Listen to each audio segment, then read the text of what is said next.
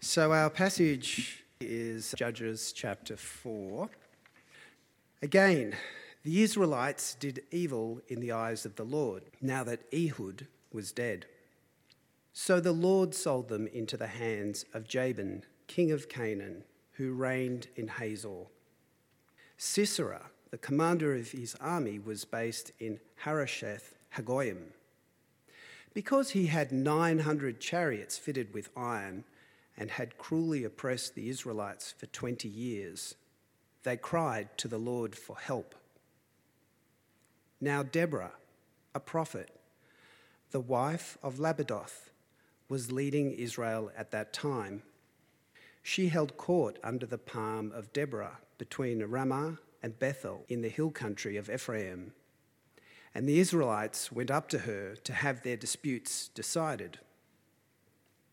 She sent for Barak, son of Abinoam, from Kadesh in Naphtali, and said to him, "The Lord, the God of Israel, commands you, go, take with you 10,000 men of Naphtali and Zebulun, and lead them up to Mount Tabor. I will lead Sisera, the commander of Jabin's army, with his chariots and his troops, to the Kishon River, and give him into your hands." Barak said to her, "If you go with me, I will go. But if you don't go with me, I won't go." "Certainly, I will go with you," said Deborah. "But because of the course you are taking, the honour will not be yours. For the Lord will deliver Sisera into the hands of a woman."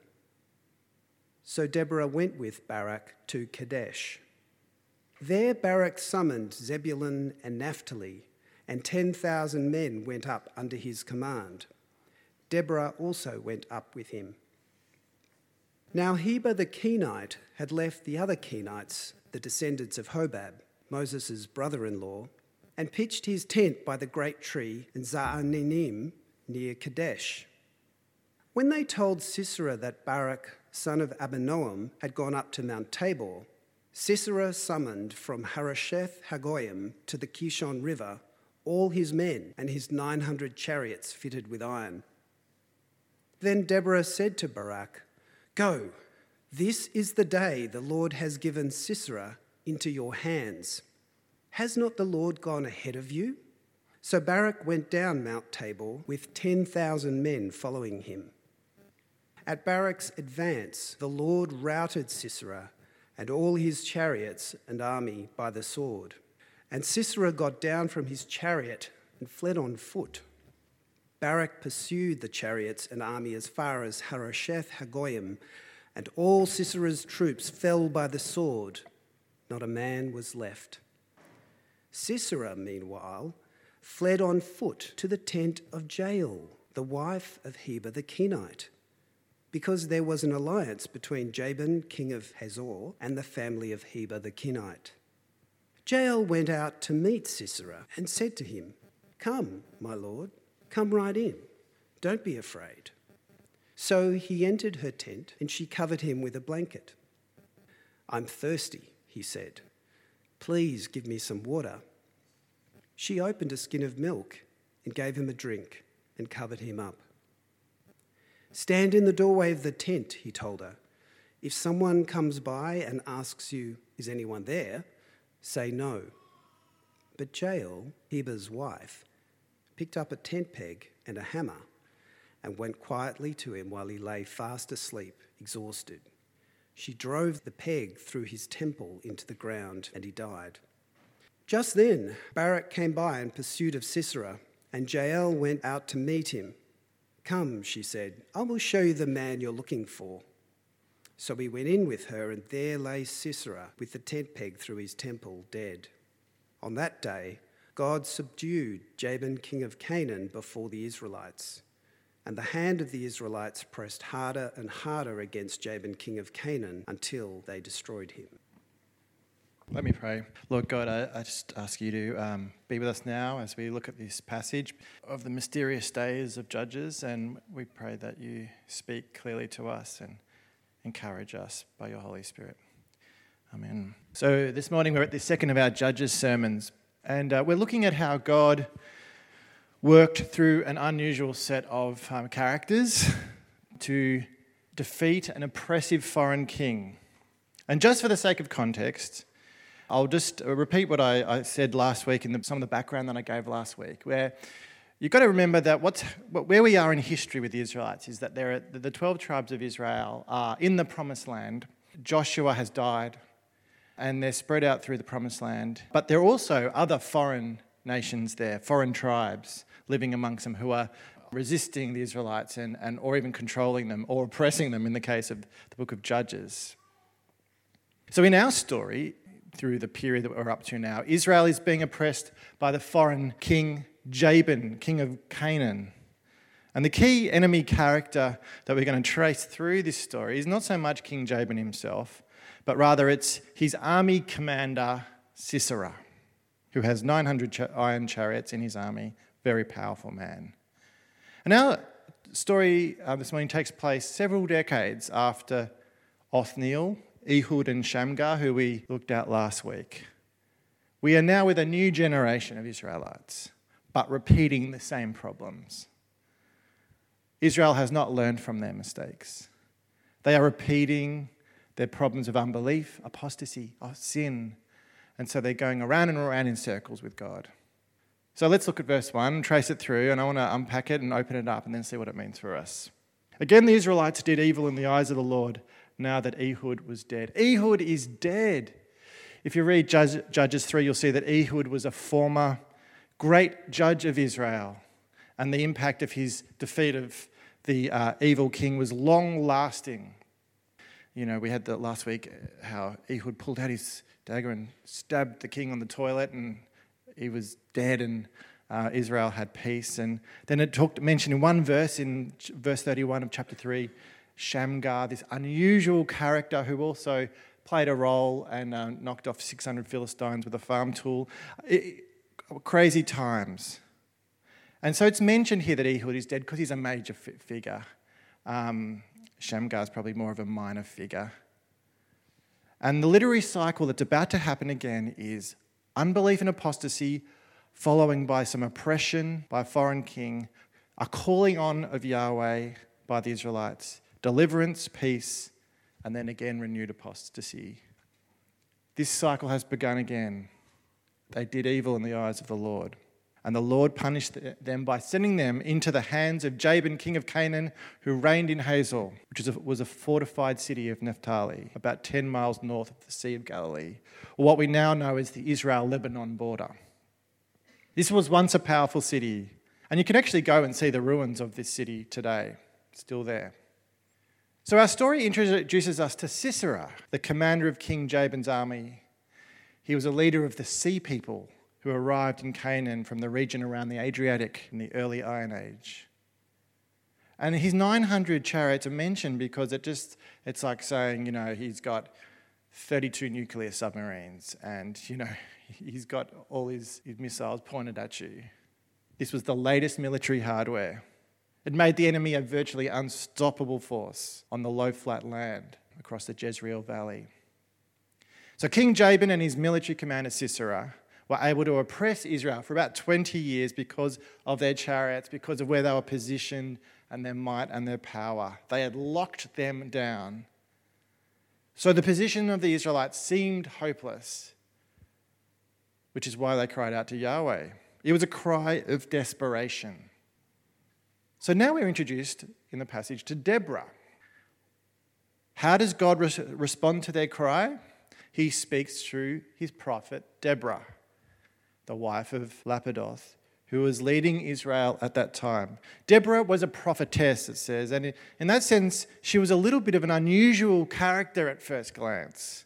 Most of the prophets in the Old Testament were men, but there were some notable female prophets. There was Miriam the prophetess, the sister of Aaron, who led the other women by praising Yahweh after the crossing of the Red Sea, after their escape from Egypt. There was Huldah the prophetess, who played a key role in Josiah's reforms. There was Isaiah's wife, the prophetess, who bore him children, who became key members of his band of disciples. And so in the New Testament also, we've got Anna, of course. I think I preached a sermon on her once, Anna the prophetess, and the 4 daughters of Philip the evangelist, who exercised a prophetic ministry. The gift of prophecy was present in the New Testament churches from Pentecost onward and was exercised by both men and women. Remember what the prophet Joel famously said about the coming of the Holy Spirit: "I will pour out my Spirit on all people, your sons and daughters will prophesy." So while it was unusual for Deborah to be a prophetess, and it sort of sticks out a bit, it's not without precedent, and it seems to have some other examples in the Bible, and it definitely is moving towards the way things will be under Christ and the coming of the Holy Spirit, that God could speak through through people, and including women. But what's more unusual about her? It's not so unusual that she's a prophetess. What's more unusual is that she's a judge and she's the leader of all of Israel. Now that has no other comparison. She ruled the nation as a whole. No other woman in the Old Testament had that office. And there's no parallel to it in the New Testament. The character she most looks similar to is Samuel. Some say even Moses in some ways. Samuel travelled around judging Israel in various places, whereas she sits still under a tree, under a palm tree, and the Israelites went to her. Samuel was also associated with the similar places that's mentioned in our passage, Ramah and Bethel, and Deborah is associated with those places. Samuel appointed Saul and David as kings. Deborah is going to appoint Barak as Israel's deliverer. The fact that the leader of Israel is a woman at this time is extraordinary. And this shows you a little bit how strange things are at this time. But we shouldn't think that she's got some kind of diminished leadership. Don't hear me as saying don't take her seriously. The Bible says nothing, the passage says nothing. There's no mention of this not being part of God's plan. Quite the opposite. Deborah rose up as a mother in Israel, chapter 5 says. She brought stability and good order to what was previously a chaotic situation. The fact that the Israelites went up to her to resolve their disputes on a national scale, the only other time we've seen that is Moses. No other character in history had such significant authority. But having said all that, our story this morning moves on very quickly from Deborah. She's there, she's behind the scenes. She's there at the start, and then she's behind the scenes. And then chapter 5, which we didn't read out, but I've got included in the booklet so you can look at it, is Deborah and Barak singing and reflecting and interpreting theologically what happened in chapter 4. After Deborah, we're introduced to Barak. Deborah sends for Barak, son of Abinoam from Kephesh in Naphtali. And Barak, his name means lightning, not the President of America. It was a good name for him. He probably should have used that more, lightning. I'm your lightning president. The Canaanite god Baal is often depicted as riding on the clouds. So the fact that Barak is lightning, his name means lightning, maybe has something to do there. You know, often in the Bible stories, there's a kind of a poetry going on in the meaning of the names and stuff. And it's good to know this. So Deborah gave Barak God's instructions to take 10,000 men to Mount Tabor, and God will guide Sisera and his chariots into their hands. So Deborah charges Barak solemnly in the name of Yahweh. And Barak responds by imposing a condition. He says in verse 8, "If you go with me, I will go, but if you don't go with me, I won't go." Now, this action of Barak, saying this to her, is interpreted in all kinds of different ways. What's he actually doing here? Some think he's being scared at this point. I read one scholar who said it this way. He said, Barak is hiding behind Deborah's skirt here. He's scared. Another person that I read said, actually, Barak is not scared at all. He's brave because he does go and take on this full-on army that's got 900 chariots. So how can you say he's scared when he actually goes? And the fact that he says, Deborah, I want you to come with me, shows you his faithfulness, because he's saying, I acknowledge you, Deborah, as the prophet of the Lord, and if I'm going to go and fight Sisera, I want the prophet of the Lord with me, standing by my side. And I think there's a merit to that interpretation. Some other people say he's being manipulative, trying to put conditions on Deborah and God, perhaps. Is he being a wimp? Is he Being faithful, is he putting conditions on her? It's a bit hard to know exactly what's going on here. Perhaps it's a little bit of a combination of all three.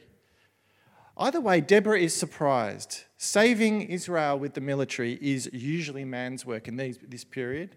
And Barak has already received his orders and has been assured of his victory. So she agrees to go with him. And she says, verse 9, "But because of the course you're taking, the honour will not be yours, Barak, for the Lord will deliver Sisera into the hands of a woman." Some think Deborah is saying to Barak, this is a lack of your belief that this is going to happen. You're not going to get the honour for this victory. You're going to win the battle, but you're not going to get the honour. And some think this is like a punishment. But perhaps all he's saying or she's saying to him is a statement of fact. How things are going to pan out are not the way you expect. You will undertake this course of action, but you will not get the honour. A woman will. And as we read this, we assume because Deborah, the prophetess, is involved in the story, probably the woman is going to be Deborah. After all, she's a great leader of Israel. Probably she'll get the credit rather than Barak. Nevertheless, the battle plan has been worked out, and Barak is assured of victory if he will do exactly as Yahweh has commanded him to do through Deborah. What we've got to spot here is that the real commander of this army, of Israel's army, is Yahweh himself. Barak is just his deputy. You might remember back to the Good Shepherd series. God is the ultimate shepherd, and he's in the Old Testament, and his prophets are like the under shepherds, and in the New Testament, Jesus is the chief shepherd, and his disciples are like the under shepherds.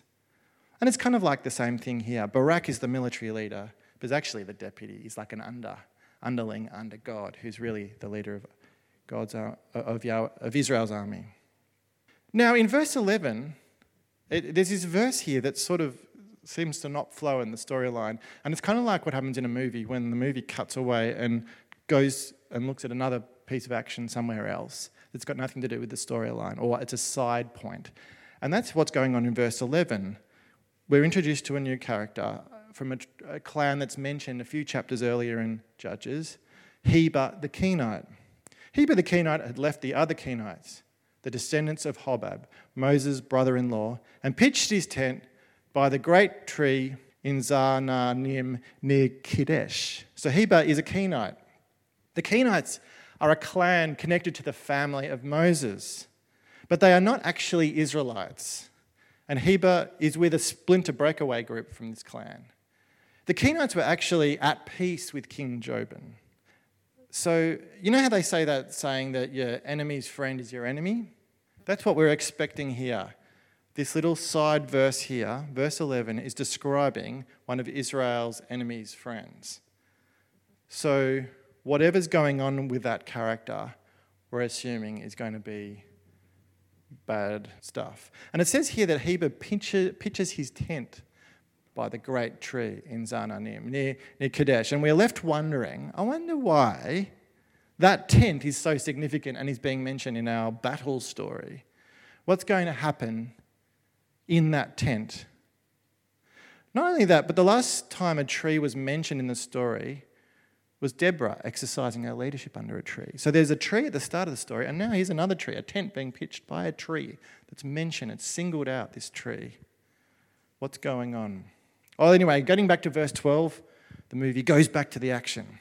The story continues and the battle unfolds, and verse 15 tells us that Barak's army succeeded and Sisera's army crumbled. Now the story takes a dramatic turn, a complicated turn, when Sisera, the mighty leader of the enemy army, runs away from the scene of the battle. Like in Monty Python's Holy Grail, run away, run away. I love that scene. And we find out the significance of Heber the Kenite, what this tent is all about. Because Sisera has fled to Heber's wife's tent, and her name is Jael. Jael goes out to meet Sisera, and she can see that he is an important military leader. This just random woman, Heber the Kenite's wife, just walks out and sees him. She invites him in, and she appears to give him protection. After all, they're allies. She gives him some milk after he asks for water. Sisera then asked her to stand at the door, and he says, if someone comes by and asks you, is anyone there?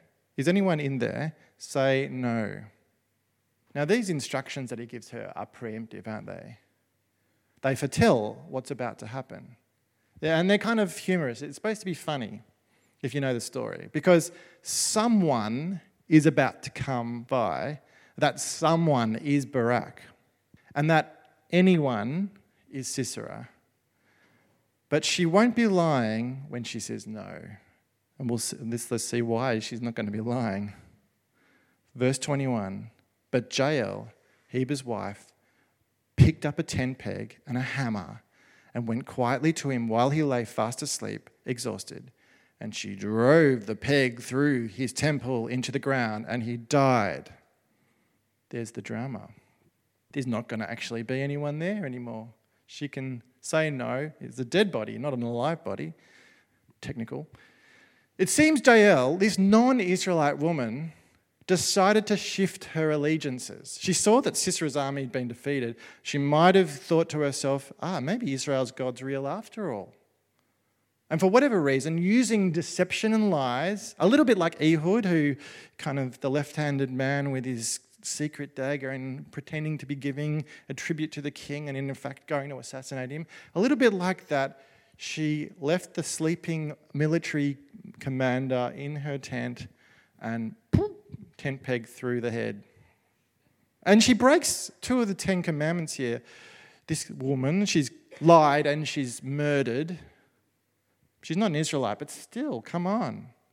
Yet, she's going to turn out to be the hero of this story.